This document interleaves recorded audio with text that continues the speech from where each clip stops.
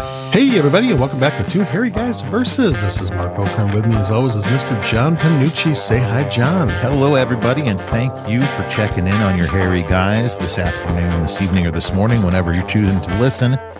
You know, we weren't around last week. I just think we should kind of mention the fact that we did skip a week. Even Two Hairy Guys needed a little bit of time coming into the new year to mentally kind of vanquish the old. Well, and to be fair, it was one of the strangest weeks in American history. And we're just going to leave it at that. It was one of the strangest weeks in American history. 2021 was a good 5 days. This is like day 300 and something of March 2020. I actually tried to calculate what the date number would be, and I just gave up after a little while. It's like 2020, I'm the most messed up year ever. 2021, hold my beer. There, exactly. My wife sent me a meme of the shot of the Joker with Joaquin Phoenix, where he's dancing down the stairs, and it says 2020, showing the new guy the ropes, and it's Pennywise standing next to him. Oh, dear heavens. Gosh, ain't that the truth? So, welcome to 2021. Welcome to 2020. This is our second episode of the second season. Yes, it is. Woohoo. Unbelievable. And we are actually continuing on. We are. We weren't planning on, but it just kind of escalated to the point where we decided we're going to have to visit more than just books. Well, yeah, it was either continue on from that point or make that into a 4-hour charity streaming episode or something. So I think what's going to happen is we're going to start, we're going to visit books multiple times. Yeah. But we're going to start pigeonholing specific things. Yeah. So for today, let's just bring that broad range down to just nonfiction. Just general nonfiction. There you go. And I'm sure we could get a lot more detail, and we will get a lot more detail. We will. But general nonfiction, actually, this is actually perfect timing for a few reasons here. So I can kick this one off. Please do, sir. I've been going through my bookcases lately. And one of the ones, going back for me, I started with nonfiction actually pretty young, partly because I was the type of nerdy kid that actually would sit down and read the encyclopedia. It's a good thing that I was a big kid, because otherwise I would have gotten my butt kicked on a daily basis. I was going to make a comment, but just it doesn't surprise me at this point. No, right? So. Yeah. You heard of Encyclopedia Brown? It's Encyclopedia Mark. I had the Funkin' Wagnalls encyclopedia. It was one of the ones that, seriously, you got it at the grocery store. I remember that. That's what ours were. Yeah, and it was actually, and believe it, and this is for anybody in the upper mid. Well, actually, I think they're somewhat national. They're at least Midwest. It was actually Kohl's grocery stores that had them. People are going, Kohl's grocery stores. Yes, there were Kohl's grocery stores. Yeah. And actually, the Kohl's department stores were attached to the Kohl's grocery stores. Yeah. Oh, that's I cannot right, folks. believe. We're both hairy and middle-aged. I cannot believe I forgot about that. Yeah. But I remember that now, checking out at the, and you at could the get store, and there was the stacks. And they release a new one every few weeks type of a thing. Back when Google didn't exist and you had to research. There's no Google, no Wikipedia. We actually had to read books back then. Unbelievable. So, you had so your mom decided she needed to wean you off of encyclopedias. Having a mother who's a teacher, you're kind of stuck. There's a book. It's the History of America. And I've got it sitting behind me in a bookshelf, and I'm too lazy to go grab it. But I'll take. I want to say maybe it was a National Geographic publication. I'll put it. I'll if I can find links to any of these old ones. If I can find links, I'll put them out. But the History of America, I guess I've got it here, and I read it so much that if you look at it today, the pages are just falling out. Oh, cool! And so that actually got me into. I can't think of how old I was when I got that, but it would have been grade school. But it was a very brutal history book of America, and a lot of the very famous photos, both disturbing and non-disturbing, that you can think of through American history were in there. And it made a heck of an impact on a kid, man. I'll tell you, it was designed for kids. But that really got my interest in history going. there. So, I mean, we having a mother who was a teacher, I was screwed. I just want to throw in real quick, and I know this is a nonfiction book, but just mentioning that impact that it had on you. There's a nonfiction book called The Boy in the Striped Pajamas. There's a fiction book. Yes. Boy in the Striped Pajamas. And for those who do, which was a movie as well. Yeah, which if you don't know what it's about, it's just think World War II, and Martin Scorsese directs it. But the impact that had on my son reading that, and I'm a history buff, so I've watched World War II documentaries and stuff, and so to see the impact that had on him, and the story was actually so powerful. My wife was telling me the story. I refuse to read the book because I know what'll happen if I read the book. Yes, and nobody needs me in that state. Right. But I have seen the movie. So for something to impact you at that age, especially when it's something that is so distantly unrelated to who, what, and when you are, to your own experience. Right. Yeah. Right. When you're reading it. Right. And that's also to me why it becomes important to step outside your comfort zone when you read. And this is something I'm working on reading things from authors that are not only, not male, not white, but also not American. And one of the ones I'm enjoying, I'll get to this when we do the fiction episode. Okay. Is a sci-fi trilogy by a Chinese, a contemporary Chinese author. Ooh. And it's fascinating reading modern, good science fiction, but entirely written from a Chinese perspective. Sure. Not a Chinese American, an actual Chinese, an actual Chinese citizen. So I would love that.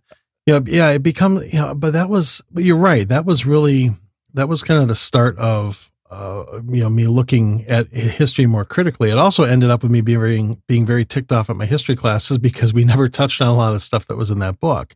Right. But you segued nicely. And then that led, I will say, one of the other nonfiction books that I read young, and I really shouldn't have read it this young. My parents allowed me to do it. Okay. I was worried about, it was the book that I stumbled upon. Okay. We're good then. It was Rise and Fall of the Third Reich. Oh my word. So, which is, I mean, of course, if it's a classic of anybody who's a history buff, anybody who's a World War II, historian type has read this. I mean, it's a classic work, and it details the rise of Hitler and really gives you the background of how that came to be. But I mean, it's a huge book too. I mean, it is not small. It is not simple. And I read that as probably a preteen, I would say. Wow. Yeah. Because by the time I hit high school, I had read it. And it was fun. I used it as a source material for some papers in high school. But I'd read it already.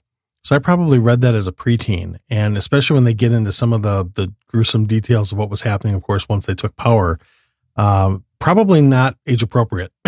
Right. But on the other hand, again, indelible, mark, and on my psyche in terms of history and all that. So yeah, for me, I guess, growing up, the nonfiction tended towards history as a kid. Sure. It was a lot of history books, and it was partially courtesy of my parents and especially my mother, the teacher. She wasn't a history teacher; she was an English teacher. But yeah, even still, and so that's kind of where I cut my teeth on the nonfiction side. I'm going to get to another series that was unbelievably beloved by me as a kid and as an adult, but I'll get to that a little later in the episode. So how about you? Where did you start with nonfiction? Nonfiction didn't start for me till I was actually in college, outside of, stuff that we had to read for school, which church. I very rarely did either of those. So for me, it was, like I said, I wasn't an avid reader really until I got into college. And so, some of my first, actually, I remember the very first book that I read that was nonfiction. Jim Baker's I'm Sorry. Is this the after the scandal book? This was his, basically his side of the story of what happened and him apologizing. And honestly, having been raised in that entire kind of world at the time. And we discussed it that, I used to go down there for trips on more than one basis, on more than one time at least. But this, it wasn't Tammy Faye's makeup tips. Oh my word. Anybody who's middle-aged is laughing their head off. Anybody who's younger is going, what the heck? Just Google it. May she rest in peace, but I have no idea how that woman opened her upper eyelids. There's just WD-40. Just she had to have she could have been entered in sideshow things. Watch the strongest eyelids in the world, and she's lifting 50-pound weights. Oh yeah, I mean she made Krusty the Clown look, Oh my word. But yeah. I say makeup. So I was really interested in reading the book to explore his perspective of it. And this was a few years after everything had gone down. He was already out of prison at this point. And the book really impacted me just to see. It's probably one of the first times where I made the conscious decision to look at something from the writer's perspective that I didn't agree on. So, because I'd been very angry when everything happened, even though I was young with the entire PTL debacle and the whole scandal there. And so to actually read something from somebody else's perspective kind of really helped me mentally to approach life that way, I guess, is you can't always know what a person's true motives are. Unless you see them out over time, you can look at it from multiple perspectives. And so at the time, I actually, I had no problem with Jim Bakker at that point at all. I wasn't going to watch anything he did or read anything else from him at the time. But now he's back to his good old self on TV, getting people to buy stuff like survival buckets. Which is he really back? Oh yeah, he's remarried. He's back on TV. He's got. Oh, that's a horrifying. What I would, and my dad's probably listening to this, so I'm going to get a call, but what I would call a cult following. Yeah. So that was the first book that was nonfiction that I actually finished and where it had an impact on me. Okay. So I know there's always books that kind of we reference. I do it a lot with movies where I'll quote something, or the number 42 will come up in conversation as the answer. Douglas Adams, right? Yeah. We are so going to cover that in the fiction episode. Oh yes. But is there a nonfiction book that really helped to kind of mold and structure you in some way, whether it's in a specific area? So if it's astroscience or if it's psychology but something that actually kind of took your mindset and made you do that little, dog turn the side of the head, type of situation. There's obviously there's the classics of philosophy, but that's more of a scholarly thing, right? In there, there have been a couple different ones, and a couple different series. Because I did move away from nonfiction for a very long time, for the most part. I'd read some business books and things like that. But after college, I got so sick of having been a constitutional law major. All I read were law books, and I got so tired of it. I moved into fiction very hard.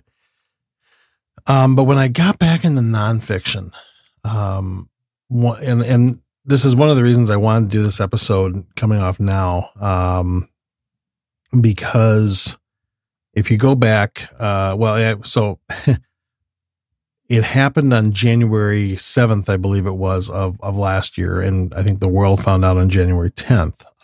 But this ties into my music. And okay. I think I told you this is what I was going to talk about. Yeah. And so many of us were shocked in the rock world. Neil Peart died. Yep. The drummer from Rush, for those of you who don't listen to Rush. And, very true to the way that he lived. He'd kept his illness, he'd kept his brain cancer very private. And so it was a total shock for just about everybody. Right. I mean, it's, His family and friends knew, obviously he was a very private person and kept the secret for him. So it hit, and it was pretty devastating for certainly for me, and I think for a lot of people across social media. You saw this, but so many people knew Neil as a drummer, right? And for those who knew him as a writer, I'd say most Rush fans would know that Neil wrote the lyrics for Rush. But what even some more casual Rush fans, I think the general world probably didn't know, is he was an author.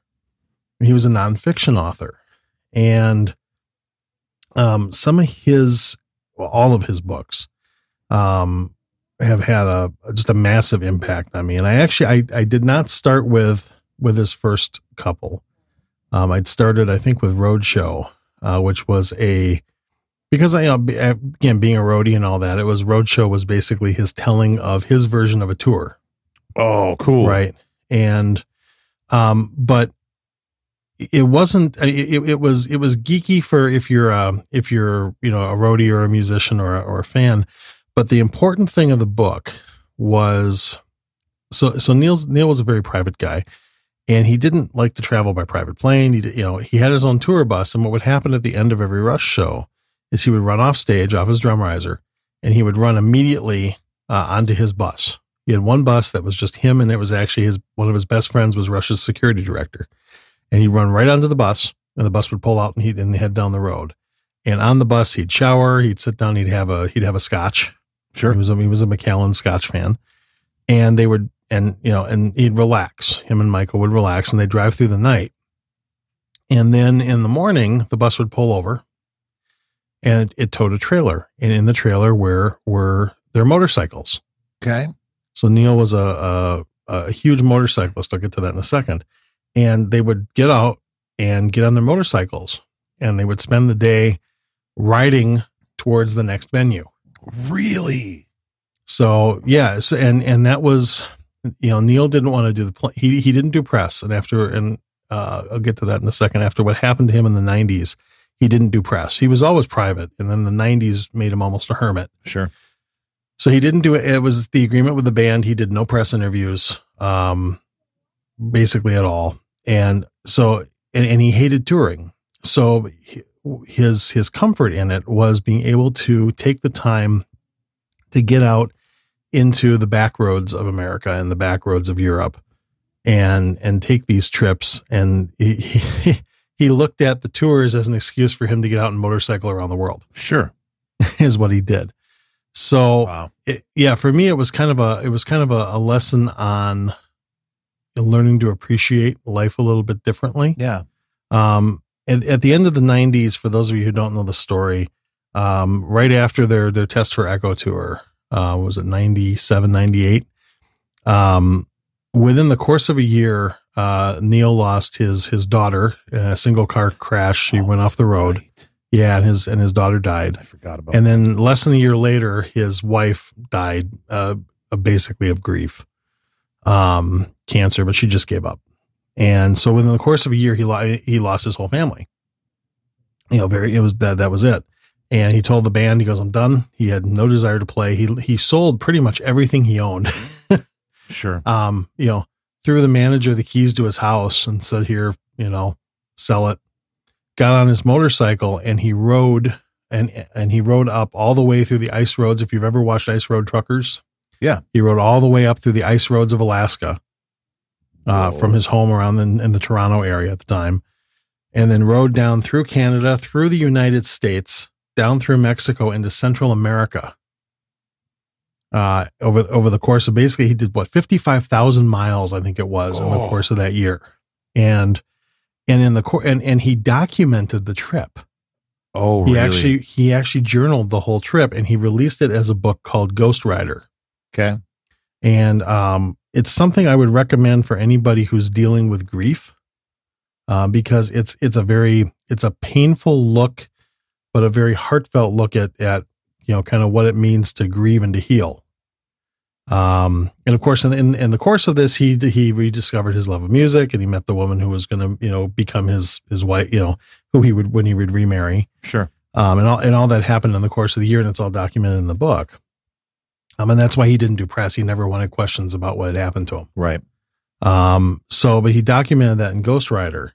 And so I read Roadshow, and then, which was that appreciation. Then I went back and did Ghost Rider, which just rips your heart out. And then he did a number of other ones, over the years. There's one, that he did called Traveling Music, which, is a big one for me. Cause when I do drive, even around town, or if I'm going anywhere longer than just driving to Target, okay, even if I'm driving to Target sometimes, I always want a soundtrack playing. Sure. Right. I always want my soundtrack. And so he did a trip, from like LA into like somewhere in New Mexico, I think it was, in his car, and basically documented the music he listened to along the way and what kind of what the music had meant to him. So a lot of that stuff spoke, to me, that spoke deeply. And all the more so after what I went through in 2016. Yeah. And, in my own little my own huge mental break here in the years after that. Yeah.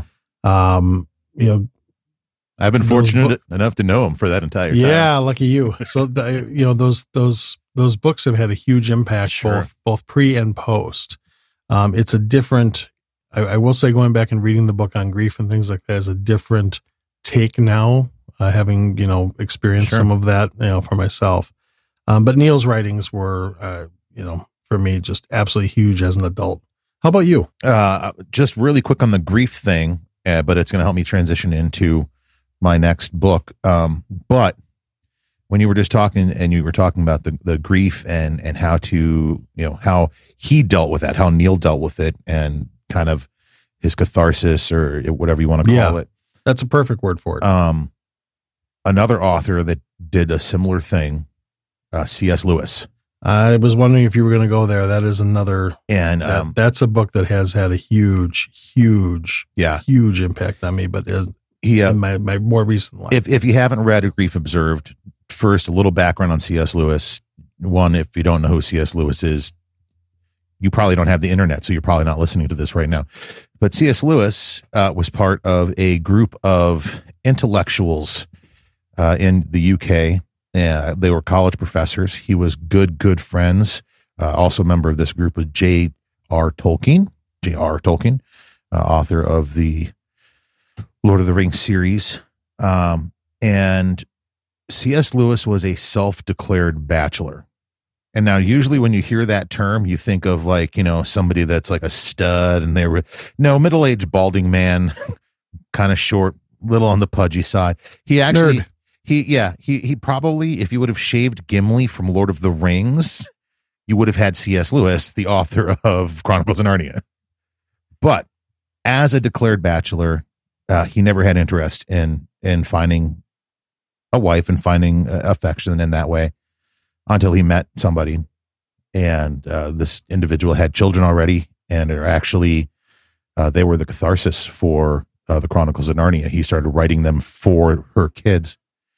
And they weren't together long, and she was diagnosed with cancer, and she passed away. And A Grief Observed is literally just his journaling process. And now you're talking about a man who, one, was never going to be tied down, who, for lack of a better term, tied himself down. A man who is one of the leading theological minds in his era within the Christian religion. And you read through the book, and you read his doubts to God. You read his fears about life, all these things that you think there's no way C.S. Lewis knows what it's like to go through these things, first of all.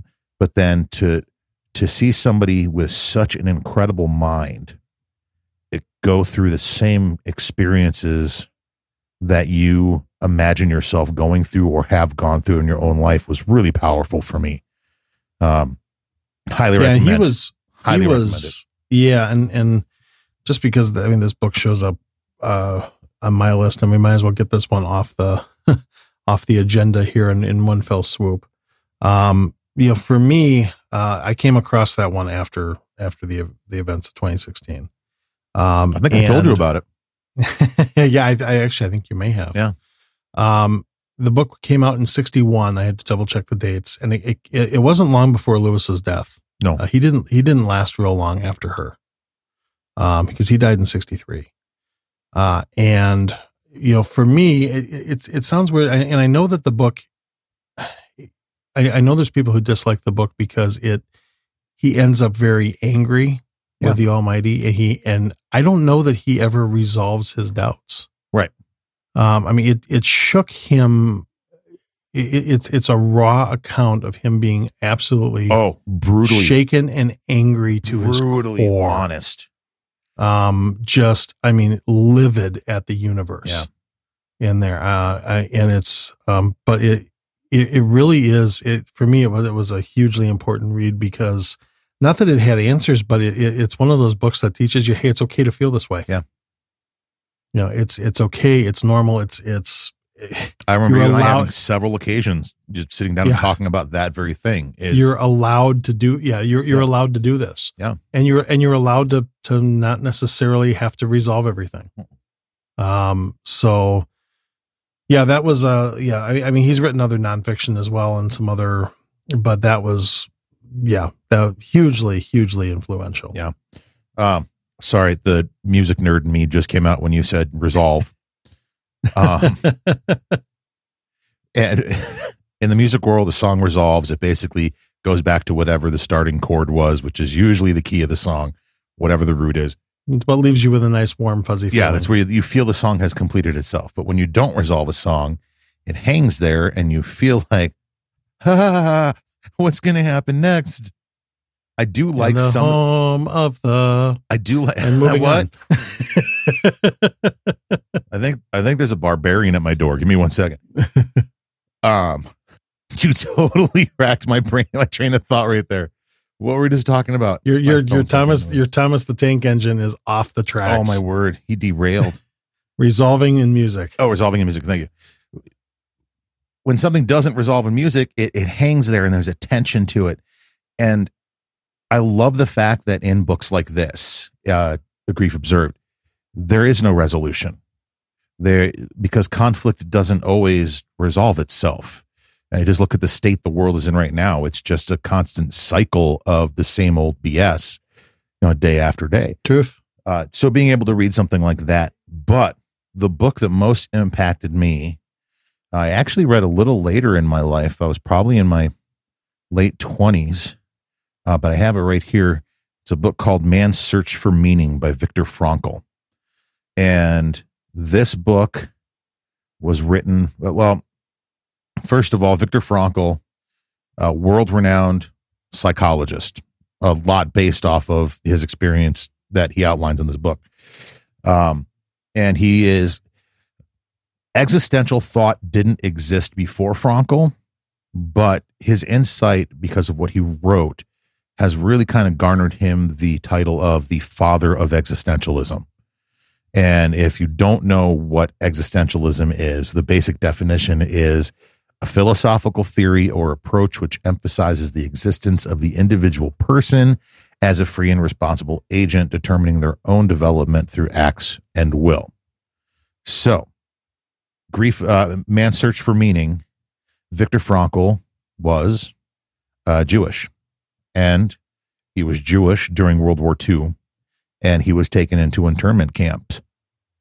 And as a psychologist, because I believe he was already started studying psychology at the time, he noticed that people were coming into the camp, and regardless of health, regardless of age, some seemed to outlive others, and others just seemed to wither away. And he started to realize that the people that were living longer had hope for something. And he actually documents where people that had hope and that were surviving and were doing okay for living in an internment camp, once they found out news that a loved one that was their hope for survival had been killed somewhere else, their health immediately diminished. They immediately, that hope was gone. Their life was meaningless. And so he talks about, what it took for him and what he saw to get through that entire process. So, okay, so I have to have a purpose. There's something out there for me if I get through this. Hope is what I have to hold on to. That my meaning is what I can do through this process. And that's what, and he goes into some brutal detail about stuff that he saw and experienced in the internment camps. If you're squeamish, don't read it, but I highly recommend, one, if you're a World War II buff, read this book. It's an incredible perspective on what actually went on in the internment camps. But if you're a human who likes to understand how human minds work and teach you kind of how to focus your own mind, this is an incredible book. Well, and reading history and studying history, I think what we're currently going through in modern times, it is the perfect example. You have to study history. There's that saying, right? Those who fail to study history are doomed to repeat it. Right. And we like to think, 2020. right. Yeah. We like to think that, everything that happens in our existence is unique, and this has never happened before in the history of mankind. Yeah, it probably has. Yep. And it's probably documented somewhere in history. So that's why studying that is, I guess, to me, so important. Well, one of the other, continue. There's that old saying, history is written by the winners. True. And it's not until recently where some of that history is now starting to, whether for the better or for the detriment, is starting to change. Where, right, people are saying, okay, wait a minute, Columbus never landed in America? What? Well, right, yeah, that kind of stuff. And I mean, I believe because it's way deeper than just not even landing in America. But you're right. I mean, when things, and that's a perfect example of why it's important to broaden those horizons and read things from marginalized peoples and people that don't share your same experience. And actually, World War II in itself, just because we're on the topic, World War II itself is a perfect example of, who could have predicted there would have been a Second World War? Where anybody who had studied what was right, what was happening, and studying that lead up, and when you read history as a whole. Sorry, having to put my thoughts together on the fly here. I was actually watching you organize them with your hand. You could actually, I could see the Rube Goldberg machine of my mind. It was almost like one of those puzzles in the Mind Palace. No, not that one. I got to get. Okay, here we go. Yeah, when you look at World War I and World War II as a system, it's almost like it wasn't two separate conflicts. No. It was one conflict. It was one conflict, but it just with almost a Cold War in between. Yeah, there was basically a power shift happening under the surface that people weren't paying attention to. And the best way I could describe it would be the way a tornado works. You've got the hot rising and the cold fall at the same time. You're just going to stir all that crap back up, and that's exactly what Hitler did. Exactly. The beginning of World War II was almost guaranteed at the end of World War I. Perfect example of why it's so important to study history. Yeah. And since we've gone down the religious path, I mean, let's face it, there's a lot of different nonfiction. I've got some other ones that I can talk about here, but we've kind of done the historical side, more towards the religious / spiritual side of the house. Sure. There's another one that's had a large impact in the last decade for me. And I think you may have read this one. I'm guessing that at least a couple people probably listen to this. The Crowd, the Critic, and the Muse. Oh yeah, Gungor. Yep. Right. I haven't read it, but I've got the cliff notes. First off, I would advise you read it, of all people. Yeah. I'm gonna write it down right now. And it's you people listening don't realize I have 3 lists going at all times when we record these things. I have my notes that I wrote, notes I'm writing as we go, and notations of things that I need to do. Yeah, my to-do list. I've got the same thing with my cell phone down below. But the Crowd, the Critic, and the Muse is Gungor's discussion of spirit of being a creator and being spiritual at the same time, where you're dealing with spiritual burnout, and not just religion, but where your entire soul is. And I think right now, especially in the midst of the pandemic, it's a discussion of how to be creative when your whole soul's just burnt out. Yeah. When all of you is just burnt out, you've got nothing, and you got nothing left in the tank. Well, and as a pastor of 18 plus years, I know exactly what you're talking about. There are just those periods where you got nothing left. Yeah. And I would say right now, in the midst of COVID and everything else, there are a lot of people who are, there's that old, like, fake it till you make it thing. Unfortunately, I think lately we've got a lot of people who are, it's fake it until they drop. Right. Right. You've got a lot of people who they're smiling and they're grinning and all this, and inside they're just screaming. You know exactly what you're talking about. And that's really where that Gungor book is aimed at. It's aimed at people who want to be creative, but for whatever reason, whether it's religion, whether you're religious or not, it's just, you're spiritually burnt. Yeah. Well, and I had there's a couple podcasts I listened to. One of them, I can't think of the name right now, but if I think of it, I'll tell you for the show notes. But the guy who runs the podcast is not a Christian, but he will often talk to, believers. And he had a conversation with a couple people in the Christian music industry that if you like the Christian music industry, it would seriously change every perspective and every view you had on the Christian music industry. I'm going to look that one up. I've got, like 5 books on the queue right now, but I'm going to look that one up. Point, you need more of that. Yeah. I actually have one sitting here that I'm really looking forward to. Since everything we're dealing with right now seems to be with mental health. Right. There's a YouTuber, podcaster called Mike McHargue. I only found out about him recently because of Good Mythical Morning, my favorite YouTube show. And they had him on, and the guy is brilliant. I would read you the notes about him in his book, but I can't, because evidently the one that I bought online is a pre-release to the actual version that was out there. But it's a book called You're a Miracle and a Pain in the Ass.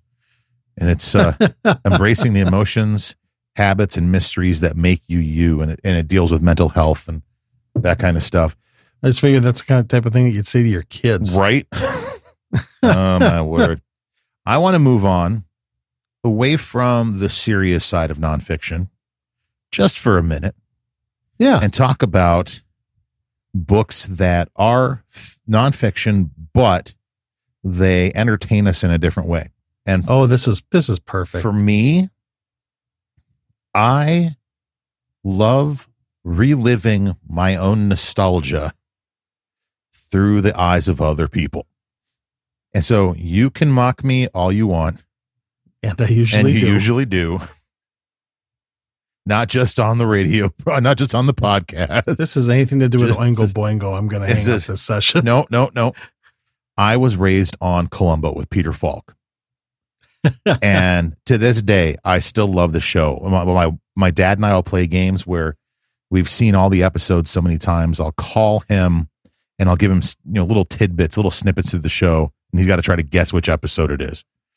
I escalated it to the point last week where my wife was listening to it or was watching it in the background, and I was working on stuff, and I said, you know what? I'm not even going to turn around and look at the screen. I'm going to guess it based on the dialogue. And I did. That's how nerdy I am. But before Peter Falk died, he wrote a kind of a memoir biography, basically just notes about his life. And it was called You Have Me Stories, I Have I Stories, EYE. Peter Falk had one eye. But he just talks about his career, and he does do a lot about Columbo because that's what he was, most prominently known for. And sure. But finding out that people say the trench coat for the longest time had been in a museum, and he's like, no, I'm pretty sure it's right at home in my closet. How his demeanor was formed.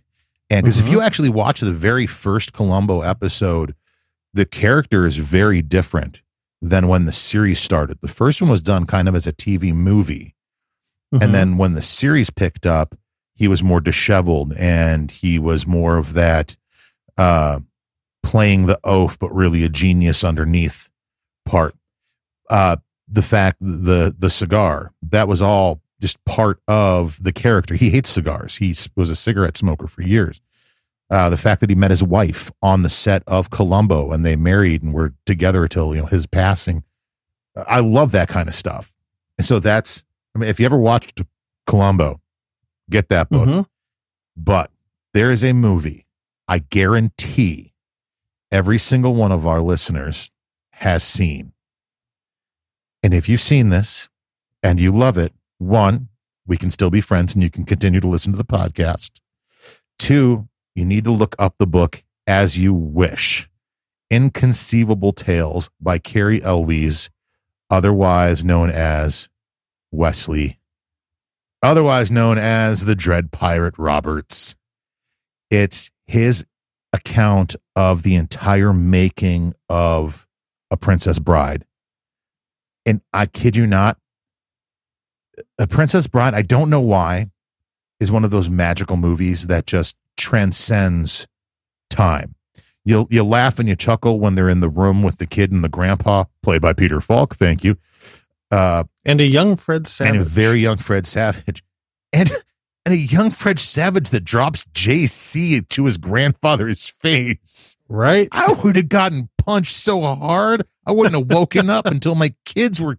Anywho, so... and my wife and I actually enjoy watching it and finding the little things in the room. But the magic of that movie and the story and the way that they were able to put it together and direct it. But even just the stories of, there's a scene right before Wesley reveals to Princess Buttercup that he is Wesley by falling down the hill and yelling, "As you wish," that you'll notice he sits down kind of weird. He's in his pirate costume and he sits down, but when he goes to sit down, he sticks his right leg straight out and then kind of dips himself into the rocks where he's sitting. Whole reason he had to sit down like that is he broke his ankle riding around on Andre the Giant's four-wheeler. Really? Which he wasn't supposed to be riding around on. And I thought I knew a lot about that movie. Oh my goodness. And one of the coolest things about the book is they actually, I think every player that was alive when the book was written actually wrote a blurb for the book. So you get Billy Crystal's perspective of recording Max the Magic Man. Magic Max, sorry. You get to hear those little stories, which is really cool. But the most endearing part of the book is every single person's love, admiration, and stories about Andre the Giant. I mean, they go from making you want to laugh, that you laugh so hard that you cry, to just being so heartbroken about what he had to live with as a man of his size, dealing with what he did, and him being as sweet and wonderful as a person as he was. Those are the kinds of things that you don't see when you're just watching a movie. And, he's right. Quit rhyming. I mean, anybody got a peanut?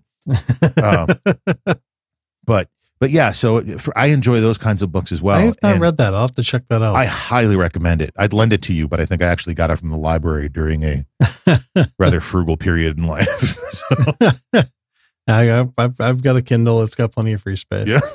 Yeah. It's, all right. So keeping in the kind of the happy territory, this is a series I read as a kid and I've reread, I've reread, I couldn't tell you, it's kind of like Lord of the Rings for me. And I didn't know whether to put this in fiction or nonfiction. Okay. I'm going to go with nonfiction. I think you're going to understand why I'm going with nonfiction. And it's also very timely because PBS Masterpiece is actually airing the BBC, the recent BBC show from last year, that's based on this. Okay. And it's the James Herriot books. Oh, no way. So I didn't know, and for those of you, I would assume probably most of you are familiar with James Herriot. Then again, I'm old. So James Herriot is not his real name. It was Alf White, actually. And He made a good choice. And it's yes. Well, and there's actually a reason for that. And so Alf was a British veterinarian and a small rural farm vet primarily. And, he wrote, the James Herriot series based on his life. Okay. Now it's not, there, especially in the time in the UK, there was, this overwhelming doctors and vets shouldn't use their own names when they write books. Weird. There was this whole, there was this whole kind of, thought thing that they shouldn't do this because it could be seen as advertising, and it wasn't British and it wasn't dignified. So he used a pen name, and he used James Herriot. That's crazy. After watching a soccer player, actually, Okay. with the name.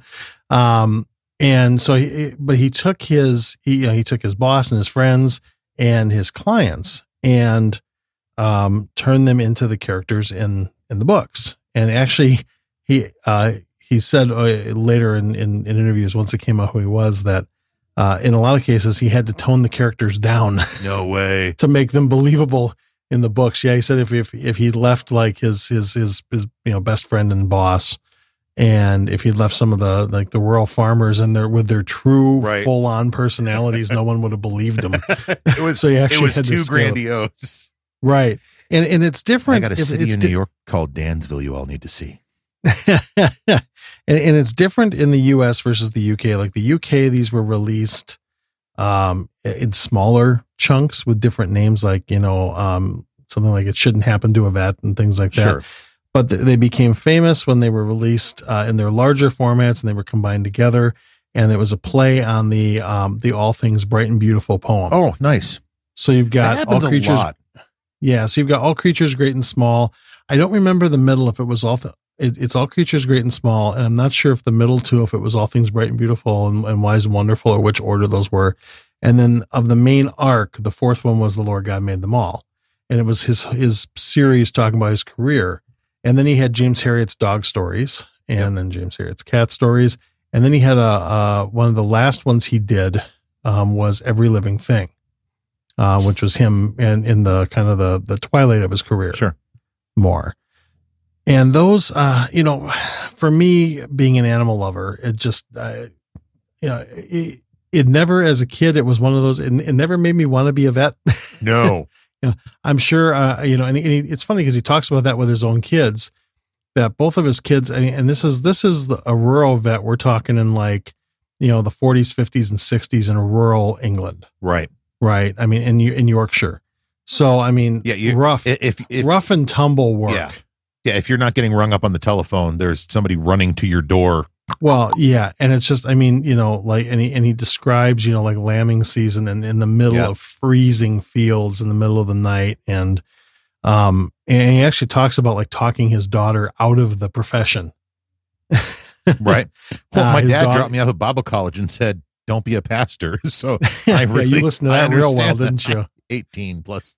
Yeah. So, but in his case, his daughter became a doctor. His son actually took over the practice. Oh, really? Later on. So it's, but those books for me, I can, I still, it's funny now that, and for those of you who have PBS and don't mind watching Masterpiece, it's Sundays Central Time at 8. The second episode, it's aired in England and in the UK last fall. The second episode just aired last night. It's a phenomenal, interpretation of the books and just a heck of a lot of fun. But for me watching it, it's like, I see these characters, and these were characters I grew up with. Right. So, it's fiction, but at the same time, it's not. Right. It's just a scaled back version with the names changed type of. Exactly. Yeah. It's a true story, but the identities have been concealed for their own safety. Yeah. So the Herriot books for me were. That's cool. Yeah. I love the series, and I know it kind of, it walks that line in there, but I've always put them a little more into the nonfiction. You had mentioned, spiritual books. and one that I was just glancing up my notes real quick and just wanted to mention, if for no other reason than I'm pretty sure one of our listeners has read this book, our good friend Brian Wilmert, Willie B's Barbecue, just in case. But it's a book called A Tale of Three Kings, and it's a leadership book we had to read in Bible college. And if you read through the Old Testament and you see the life of David, David, the giant slayer, that guy, David, he kind of goes through three phases in his life. And so the book is written as a play, which is actually kind of cool. So it's like you're sitting down and you're just, reading through Of Mice and Men. But it takes David's life and it breaks it up into three segments. And that's why it's a tale of three kings. So it's him being anointed king, but he's not the king yet. Then and dealing with some crazy person trying to kill him, Saul. Then you've got where he's the king, but then his own son tries to overthrow him. So then you have the third, portion of him as a king. But its view on leadership, I think, is a view that everybody could stand to read regardless of your religious beliefs, because it uses the analogy of spear throwing a lot. And I think right now, if you look at what's going on in society, we have a lot of spear throwers, and we don't have enough people that are willing to use their shield to protect themselves and to actually view the situation responsibly and with mental acuity, not just emotional action, and to actually assess the situation. And it's not objectivity is a lost art. Yeah. Oh, it's.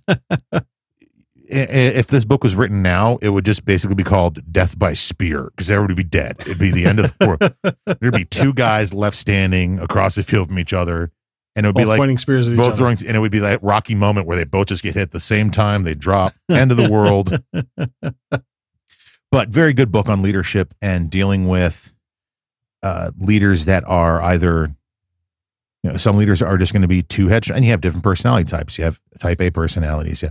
So how you deal with different situations in leadership based on personality type, and remembering that what's happening, and especially in church ministry, because, like you were saying, it's more than just a job. Well, yeah, I mean, but for you, you've got kind of the religious and spiritual side, and, I've got the being more on the scientific side of things. There's a few books there, of course, Brief History of Time, Stephen Hawking, and all those, which are classics for me. And I'm a total astrophysics geek. I mean, that. Oh, yeah. I think, anybody who knows me more than just in passing realizes that. Kip Thorne's, for those of you who don't know who Kip Thorne is, to the masses, probably best known as the science advisor for Interstellar. Oh, yeah. So if you've seen Interstellar, but his book Black Holes and Time Warps, absolutely phenomenal read. I would say, layman, it's a layman book, but it's, if you don't have an interest in the math, you are going to get bored. Sure. and the kind of the underlying structures of these things. But it's, so I do tend to do a lot of those. I've been avoiding the business books. Not avoiding reading them, because I do read them. I've been avoiding talking about them here because so many of them, I mean, I've done the faddish leadership books. I've done the, like the 1 Minute Manager and all that one. There is one, and it's been years since I've read it. Actually, there's two that have had a huge impact on my professional life. One of them is the classic book, Who Moved My Cheese? Okay.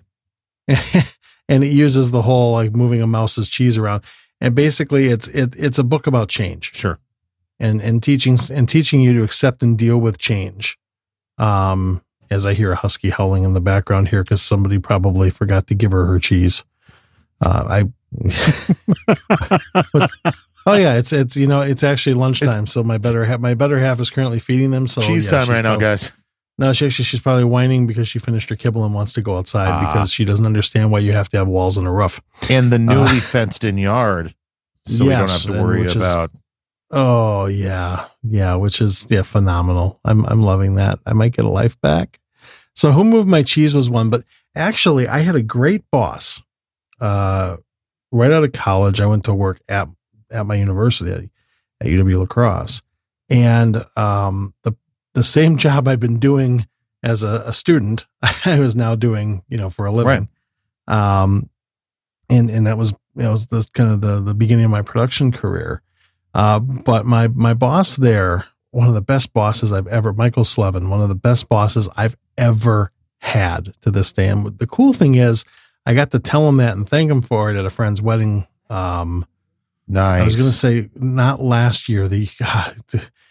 COVID just screws with the time perception. It's all gone. It was 2019. I think I was actually in the Civil War. Yeah. Right. Yeah. It's like last year. No, it wasn't last year. No. Last year last year was COVID. It was the year before that.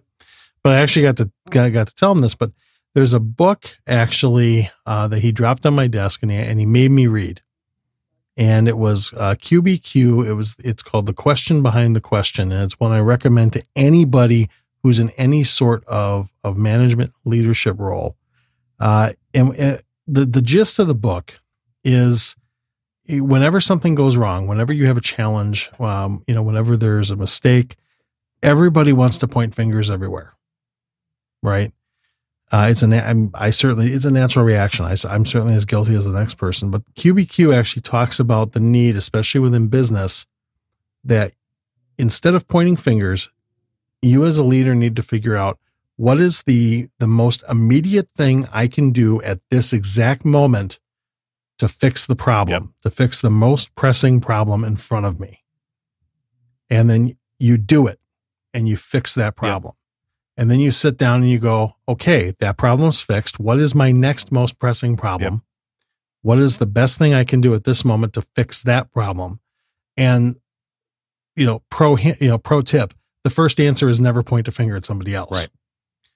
If you do have a failure in personnel, if you do have a human weakness in the chain, it'll eventually get to that. Right.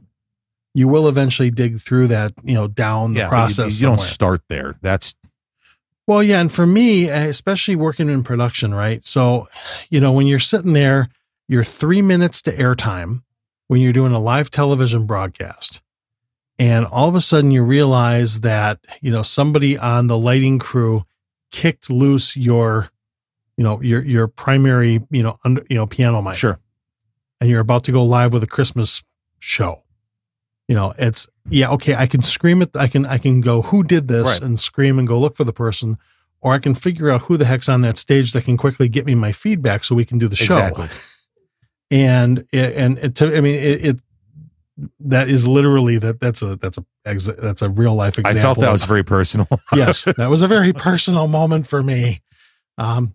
I will someday die a few minutes early because of that, that situation. Those last words, we're not going to get to hear them just because of that stupid piano mic.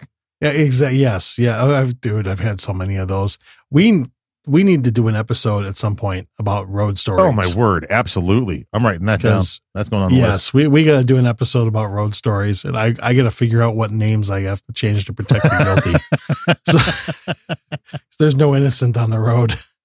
Yeah. So I'll have to figure that one out. But yeah, for that line of work, especially, it was phenomenal, but So QBQ, and it's still available. It's what a great book. It really was. That had a massive impact on me in the times of my life where I've been in a leadership and management role. But, these days I'm just a senior engineer and a peon. There you go. So yeah, I can, just be myself and be abrasive all day. It's great. On that note, as a reference, go to Mark's, go to every podcast we've done ever. Go check out his Twitter. I'm abrasive. You're abrasive. But that's why we love you.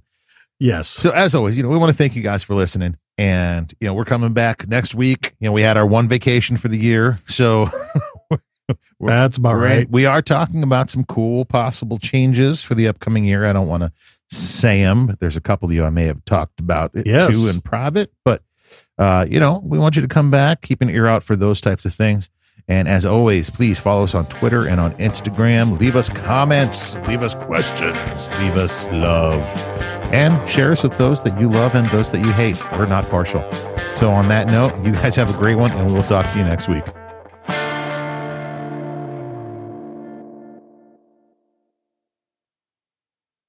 Hello, it is Ryan, and we could all use an extra bright spot in our day, couldn't we? Just to make up for things like sitting in traffic, doing the dishes, counting your steps, all the mundane stuff. That is why I'm such a big fan of Chumba Casino. Chumba Casino has all your favorite social casino-style games that you can play for free anytime, anywhere with daily bonuses. That should brighten your day a little. Actually, a lot. So sign up now at ChumbaCasino.com. That's ChumbaCasino.com. No purchase necessary. VGW Group. Void where prohibited by law. See terms and conditions. 18+.